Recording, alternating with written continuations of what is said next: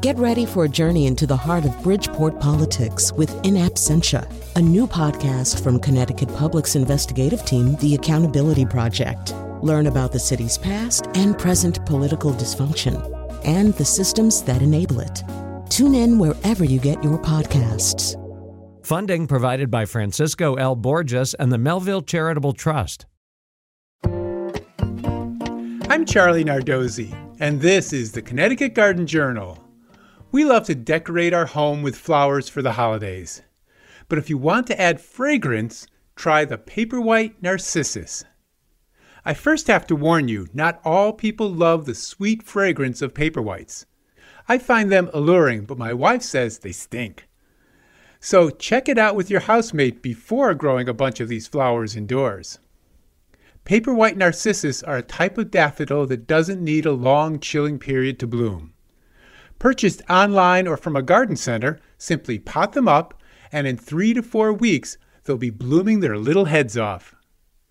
Traditional varieties such as Ziva are white, but there are variations. Inbal is a white flowering type that blooms faster. Ariel is white and grows a little shorter.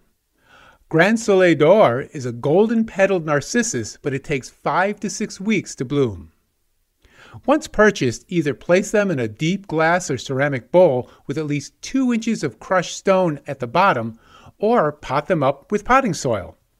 If using a decorative bowl, keep enough water in the bottom for the bulbs to grow. Don't let the water level rise above the roots or the bulb will rot. The one downside of the bowl is it's hard to support the sometimes floppy flower stems. That's why I like using potting soil, where you can place sticks or supports in the pot to keep everything upright. Place in a brightly lit, warm room and enjoy the show and fragrance. After flowering, simply compost the bulbs since they probably won't flower again for you next year. Next week on the Connecticut Garden Journal, I'll be talking about bird feeders. Until then, I'll be seeing you in the garden.